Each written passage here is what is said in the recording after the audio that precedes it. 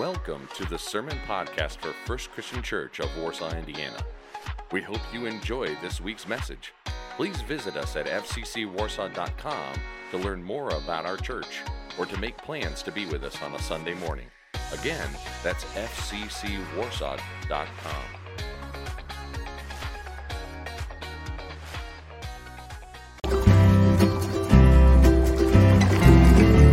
This is Jonah, and he's overboard.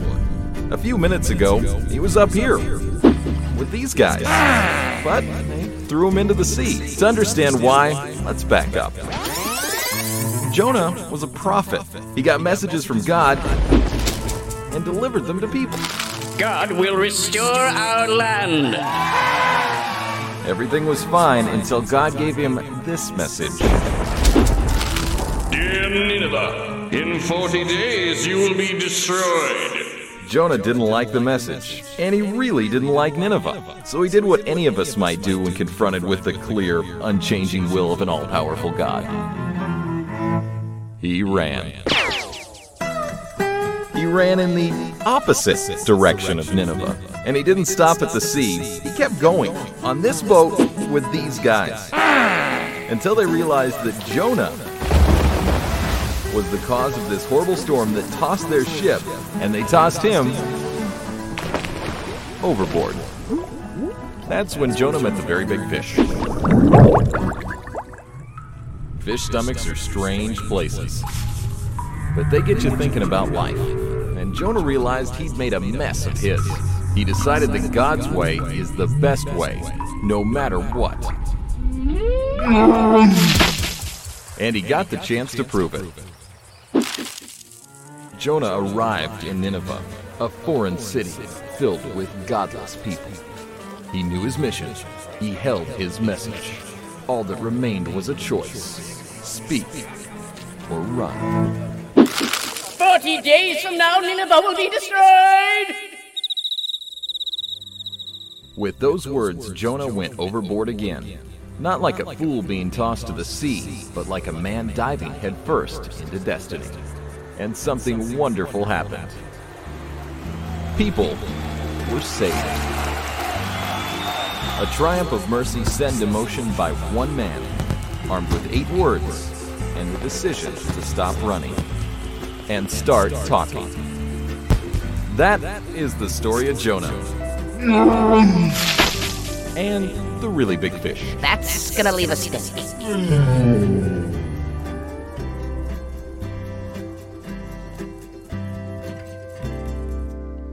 All right, friends, let's open our Bibles to the book of Jonah this morning. It's in the Old Testament.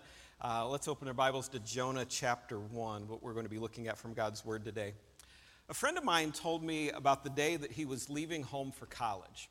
He was going off to a rather large university, and he'd grown up in a Christian home with very godly parents. And he told me as he was packing up his final things in his room, getting ready to walk out the door, his dad walked into his bedroom, sat on the edge of his bed, and said, "I have one last thing I want to tell you before you go." And he said, "Here it is.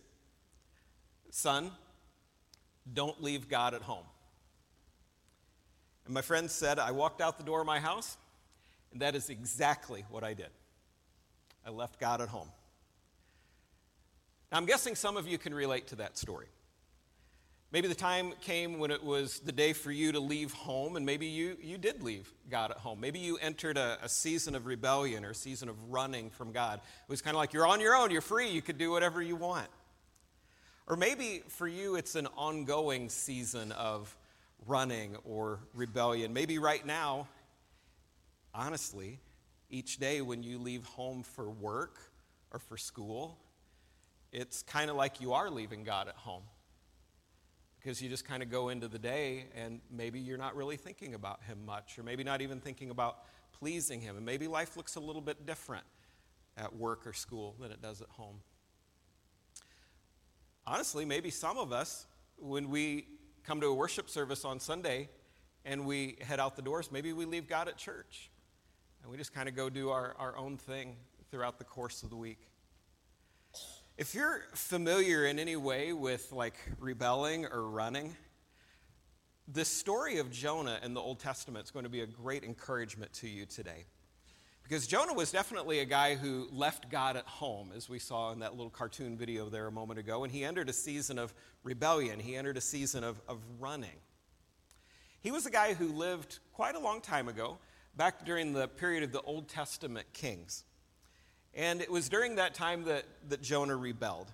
In fact, Jonah chapter 1, verses 1 and 2 say this: "The word of the Lord came to Jonah, son of Amittai. Get up, go to the great city of Nineveh and preach against it, because their evil has come up before me." Now, Nineveh wasn't the kind of place that you'd really want to go and preach against. Nineveh was a major city of Assyria. In fact, later on, a little later after this, it would become the capital of Assyria. But in the time of Jonah, Assyria was a kingdom on the rise. And something we need to know about them that makes a little bit more sense of this whole story is that the Assyrian warriors, those coming from Nineveh, they were especially brutal when they went into battle. They showed no mercy. They were a fearsome group of people employing very inhumane tactics in the way that they captured people that were quite frightening and very disgusting. They were barbarians. One commentator says that at the time that Jonah received this message, the Assyrians had already made an initial thrust, if you will, into the northern kingdom of Israel, and they had destroyed Jonah's hometown. They may have even killed his parents. They may have killed some extended family members of him. So to Jonah, this was personal. Go to Nineveh. These people were famous for their cruel torture of POWs, especially toward the Jews. And Jonah here is commanded to go directly into enemy camp toward people that he probably already had some hatred against and some big-time fear of. So he was commanded to go during a time when they were still enemies. Jonah chapter 1, verse 3, Jonah got up. Jonah got up to flee to Tarshish from the Lord's presence. He went down to Joppa and he found a ship going to Tarshish. He paid the fare and went down into it to go with them to Tarshish from the Lord's presence. Now, it had been impossible for Jonah to go in a much more opposite direction than what he did. I have a little map here to kind of give you somewhat of an indication of what Jonah did. So Jonah boarded his ship in Joppa, and Nineveh was completely the other direction from Tarshish. This would sort of be like God coming to one of us here in Warsaw, Indiana, saying, I want you to go and I want you to preach in New York City. And as fast as we could, we went to Los Angeles. That's pretty much what Jonah did. Like he flat out went the opposite direction as fast as he could.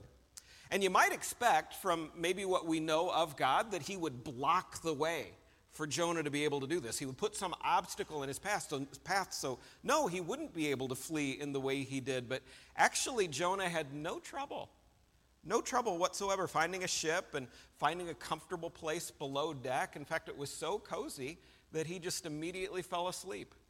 God put up no roadblock to his initial running away. And things went relatively smooth for Jonah at first. Perhaps you can relate to that. Perhaps there was a time when you, quote unquote, ran away from God, and maybe you discovered how easy it was at first. Maybe at first it seemed kind of thrilling to be doing things that you hadn't done before, or maybe out from under mom and dad's wings, out on your own, doing stuff for the first time, living life, experiencing life, whatever the case may have been. Maybe it's a season right now, and maybe you know that you're in an active season of not walking with the Lord, and hey, it's kind of fun, if you were to be honest about it. Maybe it does seem kind of thrilling, kind of fun. Maybe you're enjoying it. Perhaps it energizes you to be a part of this. Smooth sailing, if you will. Smooth sailing even though you're headed in the wrong direction. And that's exactly what was going on with Jonah. At first, smooth sailing in the wrong direction. Maybe he really did think he could run away from God, and that there'd be no repercussions for doing that. But Jonah didn't really run away from God at all, because God loved Jonah too much to let him get away. God set a series of events in place to get Jonah's attention and to get his heart back. Jonah chapter 1, verse 4, the Lord threw a great wind onto the sea, and such a great storm arose on the sea that the ship threatened to break apart. and still Jonah continued to sleep. The sailors woke him up, told him to pray. They cast lots to see in their pagan worldview who it was on board the ship that had caused the great storm to come up. They cast lots to figure out which one it was. We might say they drew straws. Or did you know that our English word lottery comes from the phrase to cast lots? Like drawing numbers at random is a form of casting lots, a lottery. So they did a lottery to see which person had sinned, and the lottery winner or loser, if you will, was this guy named Jonah. So Jonah told him, I'm running from God. Throw me overboard. The storm will calm down. They didn't want to do that. So the sailors tried to row even more aggressively to see if they could get toward land, but they couldn't. So finally they relented and they threw Jonah overboard into the sea, and immediately the waters went quiet. The sea grew calm. But God wasn't done with Jonah. Chapter 1, verse 17, the Lord appointed a great fish to swallow Jonah. And Jonah was in the belly of the fish 3 days and 3 nights. Now, some people find that part of the story kind of hard to believe. And maybe even as you're here today, maybe this is a hang-up with you on the Bible as a whole. If so, I get that. I've heard people say that before. I had a neighbor one time back in the Chicago suburbs who found out I was a Christian and a pastor, no less. And one of the first things he said to me, like this was probably the week after he found out I was a pastor. We're having a across-the-yard, backyard conversation. He says to me, you believe in that Jonah story? You think that was real, that he got swallowed by a fish and he lived through it? Like this sometimes is on people's mind. This is like a litmus test. Can I believe what's in the Bible? Because there was a guy that got swallowed by a fish, and apparently he lived in there 3 days. It sounds kind of weird, kind of fishy, if you will. But I'll tell you what I told my friend across the backyard fence. You can tell me later if you think this was somewhat orthodox or okay. I said to him, hey, what I find interesting about the scriptures, the whole Bible, if you will, is I have never found anywhere in the Bible that says, believe that Jonah was swallowed by a fish and lived there for 3 days and you'll be saved. I haven't seen that passage in the scriptures, but I have seen where God has said, believe in the Lord Jesus Christ and you'll be saved. So I said, my approach to the whole Bible is to start with Jesus and go from there. I know that Jesus was a historical figure. I know he's God in the flesh, come to earth. He died on the cross for my sins, and he rose again. And the same book that tells me that Jesus did that has the story of Jonah in it. So I start with Jesus because he's my Savior, right? And then I told him a couple other things about this Jonah incident. For one, it's in this inspired book, the Bible, and it's not told to us as though it's a parable or an allegory. It's just written as though it's a historical event, which is interesting because Jonah was a historical figure. He's mentioned in 2 Kings chapter 14, verse 25. He was one of the Old Testament prophets, so he was a real-life living guy. There's a historical record of him. And what's even more interesting is that Jesus spoke of Jonah and what happened to him as though it were a historical fact, or if it was true. Jesus said, Matthew chapter 12, verse 40, he said, for as Jonah was 3 days and 3 nights in the belly of a huge fish, so the Son of Man will be 3 days and 3 nights in the heart of the earth. He was talking about how he would die, be buried in a tomb, and raised back to life. And he mentioned that happened to Jonah, and it was going to happen to him as well. And what I find even more compelling in some ways than all of that is, we'll read it in just a moment, Jonah's incredibly accurate picture of what it was like to be in the depths of the sea. This was written at a time when there wasn't scuba gear, there weren't deep sea divers, nobody had oxygen tanks that they could go down in the depths, and yet we're going to read in just a moment, it sure sounds like he was down there. How else would he know what the picture of under the sea looked like, which I think is quite fascinating. So anyway, if you find the story hard to believe, I get it. It sounds a little weird up front. But there's an awful lot of evidence to suggest that God had this very thing happen for a really specific purpose, so that people would be saved.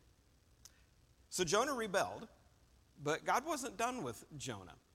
3 days inside a fish made Jonah do some reflecting, and here's what he prayed from inside the fish. Jonah chapter 2. I called to the Lord in my distress, and he answered me. I cried out for help from deep inside Sheol, like the depths of the earth. You heard my voice. You threw me into the depths, into the heart of the seas, and the current overcame me. All your breakers and your billows swept over me. But I said, I've been banished from your sight. Yet I will look once more toward your holy temple. You know, sometimes we pray that God will bring a loved one back to the Lord without any pain or without any suffering, right? But sometimes God has a very different plan in mind. The rebellious person may need some discomfort. They may need some brokenness to awaken them or capture their attention, if you will. And Jonah's prayer reveals that he was actually quite thankful for the pain that brought him back to God. Verse 5, the water engulfed me up to the neck. And this is a part I think is such an interesting description of under the sea for back in the time when it was written. The watery depths overcame me. Seaweed was wrapped around my head. I sank to the foundations of the mountains. How would he have known that was down there, or even to describe that, what that was like? I sank to the foundation of the mountains. The earth's gates shut behind me forever. Then you raised my life from the pit, Lord my God. As my life was fading away, I remembered the Lord, and my prayer came to you, to your holy temple.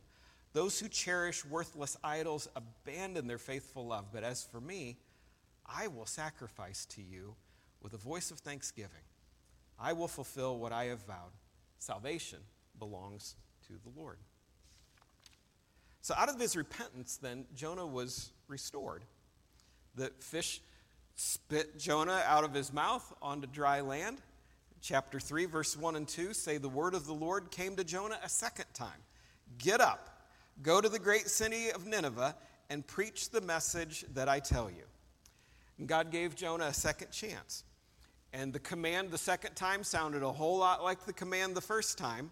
God didn't change his mind somewhere in the middle of all this. God's word doesn't change. God was faithful to his word, and Jonah was faithful to God. Verse 3 of Jonah 3. Jonah got up. This time he went to Nineveh according to the Lord's command. The message was, you guys need to change your ways or God's going to bring destruction on your city in 40 days. Verse 5, the people of Nineveh believed God. They proclaimed a fast and dressed in sackcloth from the greatest of them to the least. Verse 10, God saw their actions, that they had turned from their evil ways, so God relented from the disaster he had threatened them with, and he did not do it. So Jonah discovers some surprising and encouraging promises from God here during his time of running away. I want to give you two of them here this morning. First promise, God disciplines the rebellious. Not all promises of God in the Bible are equally comforting, and maybe this one is not as comforting as some others, but God does discipline rebellious people. One of the things he promises to do is to discipline us as his children, and he does this because he loves us as our Father. Book of Hebrews in the New Testament, chapter 12, describes it like this. God's discipline is always good for us so that we might share in his holiness. No discipline is enjoyable while it's happening. It's painful. But afterward, there will be a peaceful harvest of right living for those who are trained in this way. So Jonah experienced some discipline through a big storm and a big fish. But for us, like if we enter a season of rebellion, or if we enter a season of walking away from God, or a season of doing things in a certain area of our life that are contrary to his ways, and when he disciplines us, what might that look like?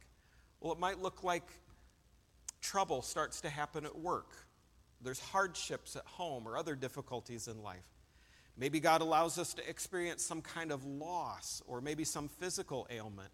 But most often, God simply allows the natural consequences of our sin to run their full course and for us to, if you will, reap what we have sown. And we begin to experience some of the negative results that come as a result of just not walking with God day by day. So he disciplines us.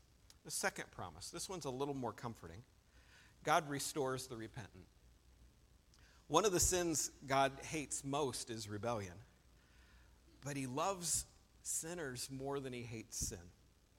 And here's the verse on the bookmark. If you haven't gotten one of these yet, grab one of them off the pub table in the back. We have a verse for each week of this series. But the promise we wanted to highlight this week in times of rebellion is from 2 Chronicles in the Old Testament, chapter 30, verse 9.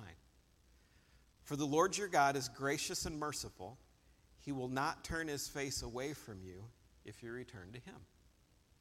How about we read that one out loud up here on the screen, okay? We'll start with the word for. Let's read it together. Ready? For the Lord your God is gracious and merciful. He will not turn his face away from you if you return to him. You know, the word repent or repentance in the Bible, it literally just means to make a U-turn. It's sort of like we were going one direction in life and we realized, oh no, that's the wrong direction, and we turn and we go back toward following God. Repentance is a U-turn.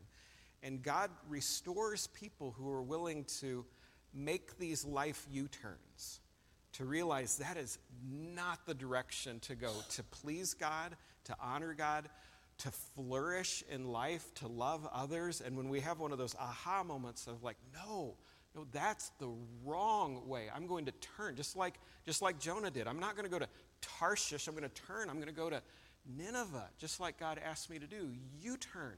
Go back the way he asked me to go. God restores repentant people. We want to show you a video testimony here this morning. Somebody here at First Christian Church who's experienced this in a real way in their life. And that's Josh Schmucker. You may know, some of you, if you've attended here for a while, bits and pieces of his story, but we were able to capture on video Josh telling us a little bit more deeply about a season of rebellion in his life and how God brought him to a place of restoration and healing through repentance. So take a look at this video. Hi, my name's Josh Schmucker, and I've been going to First Christian Church for about 10 to 12 years, I want to say. Our family has attended here. Didn't start out as a journey that I was planning on going on, but most of life never really does. As most of you know, I am in recovery from excessive alcohol use 6 years, a couple of Sundays ago. But the part of the story that you might not know is how we've got from being in the depths of despair to the person that you see before you. At one point in my life, I was homeless with nothing but a backpack and a sleeping bag in the middle of February, which if some of you have lived in this area for any length of time know that it is not warm. And the thought going through your mind of how I got from being this larger-than-life radio personality in town to being in the pits of despair and having nothing but a sleeping bag and nobody even offering a couch for you to sleep on for a night is incredibly hard to wrap one's brain around. You ask yourself the question, God, I know you're there, but where are you at? You're so trapped in addiction that it's almost like being in a prison. You're within these four walls, so to speak, and those four walls are more of like a pit. I mean, my story is probably different than most because my faith has been pretty solid since about the second grade. Even on my darkest days, I would stumble into the four walls of this building, most of the time probably not in all that great of shape, but I made it.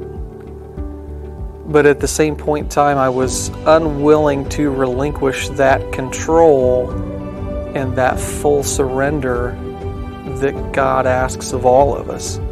Some of you may remember me from the WRSW days and being the Jelly Man, being unwilling to relinquish control of that former life to gain the life that God had for me was anything but easy. I I almost felt a little bit maybe like Jonah did, where he wanted to do it his way. And he tried very hard to do it his way, but failed miserably and wound up in the belly of a whale. I didn't end up in the belly of a whale per se, but I ended up in the belly of a bottle and just buried in addiction, trying to run from the person God created me to be. I mean, it has to be less of me and more of Him every single day. That previous life, while I am reminded of it constantly, it no longer exists in Christ's eyes. And to remind myself of that every single day, it's a huge blessing and a huge weight off of my shoulders. There is no darkness that the past rebellious life could ever try and bring up that the light of Christ can't outshine. And I'm good with that. If there's anything that I could stress to anybody, is to pay attention to the moments that you are going through, and rather than look at it as a burden, look at it as a blessing and what you can learn from it. Not so much how is this damaging me, but how is this teaching me and preparing me for what God has in store. And even though the enemy may feed you full of lies and tell you you're worthless, and sometimes you may believe it, there is absolutely no shame in waking up every day, putting on the full armor of God, and realizing how far you have come. You just don't realize everything that trying to do it your own way takes from you versus trying to do it the way that God has planned for you. One thing that I do know is life with Christ is far better than doing it without Him.